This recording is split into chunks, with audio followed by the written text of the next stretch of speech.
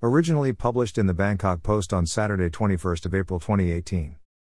An ambitious initiative being planned by the Thai Ministry of Education to place thousands of young foreign teachers in rural schools across Thailand has the potential to dramatically improve English language abilities.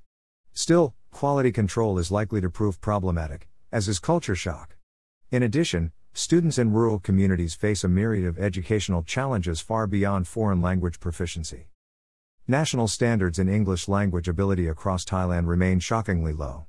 Annual reports from the Swiss-based education company English First and Thailand's National Assessment, the ONET, provide compelling evidence that English language ability in Thailand has stagnated while the ability of students in neighboring countries, such as Vietnam, is improving significantly. Low national average scores in English proficiency are a serious concern. At elite university demonstration schools, well-established English program schools and other large urban schools in the most economically advanced provincial centers, the majority of students have a reasonable level of English, sufficient to communicate in written and verbal English.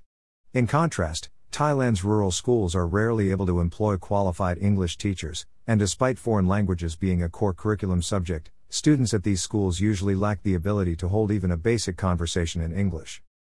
Giving these students the opportunity to study with native English-speaking teachers would be an important step towards raising these standards, and it is encouraging to see an ambitious project being designed specifically for these often neglected learners.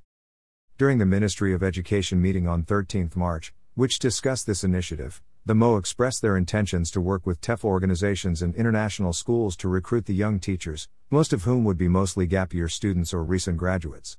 If successful, the project would begin implementation during the 2019 academic year.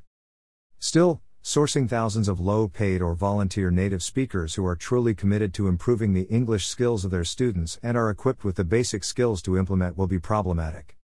Teacher recruitment and turnover at rural schools are a huge challenge. School leaders in rural areas find it extremely difficult to fill teaching vacancies, often relying on inexperienced new graduates who only remain in the position for one academic year. Teachers in small schools are usually required to teach a full range of subjects, often covering academic content which they are not qualified to teach, such as foreign languages. Of these, English is the most important gateway language, opening up opportunities to students from depressed socioeconomic backgrounds. Introducing native English speakers into rural schools may help level the playing field so that rural students may compete with urban students in English ability. However, ensuring that these foreign teachers are comfortable operating in rural Thai areas, a challenge for even urban Thais, will be difficult.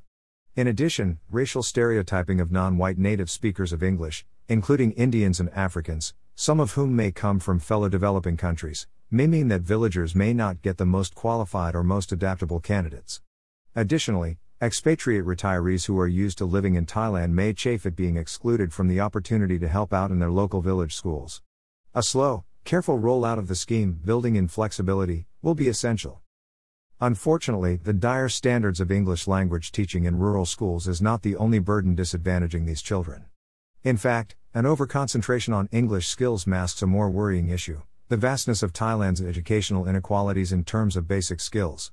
The UNESCO Global Education Monitoring Report clearly indicates that urban students significantly outperform rural students in literacy, mathematics and education completion rates. Meanwhile, the World Bank's report, Thailand's Economic Monitor, has described the disparity between education in rural areas and urban areas a national concern. The 2015 OECD PISA results indicate increasing, not decreasing, inequality.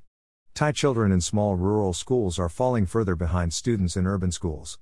In science, students from large urban schools are over 1 year ahead of children from rural schools, and in literacy the gap is even wider. And English skills are not the main determinant of success, Thai language ability is. Yet, it is estimated that half of the students in rural schools are functionally illiterate in Thai. Furthermore, poor early childhood development has a detrimental impact on the 1 million children attending small rural schools. A lack of economic development in the regions means that in many rural areas, and particularly in northeast Thailand, parents move to Bangkok and other large cities for work, leaving their children behind with grandparents who are often ill-equipped to provide the necessary care and cognitive stimulation young children need. The lack of provision for cognitive development at home, most of which lack sufficient toys or books, is compounded by a lack of access to quality early child development centers in rural areas, leaving thousands of children ill-prepared to begin formal learning at the age of 6.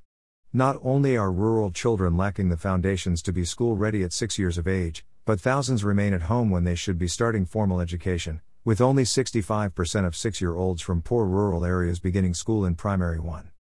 Just recently, a letter from a provincial governor in the Northeast mentioned introducing a program to make people less stupid.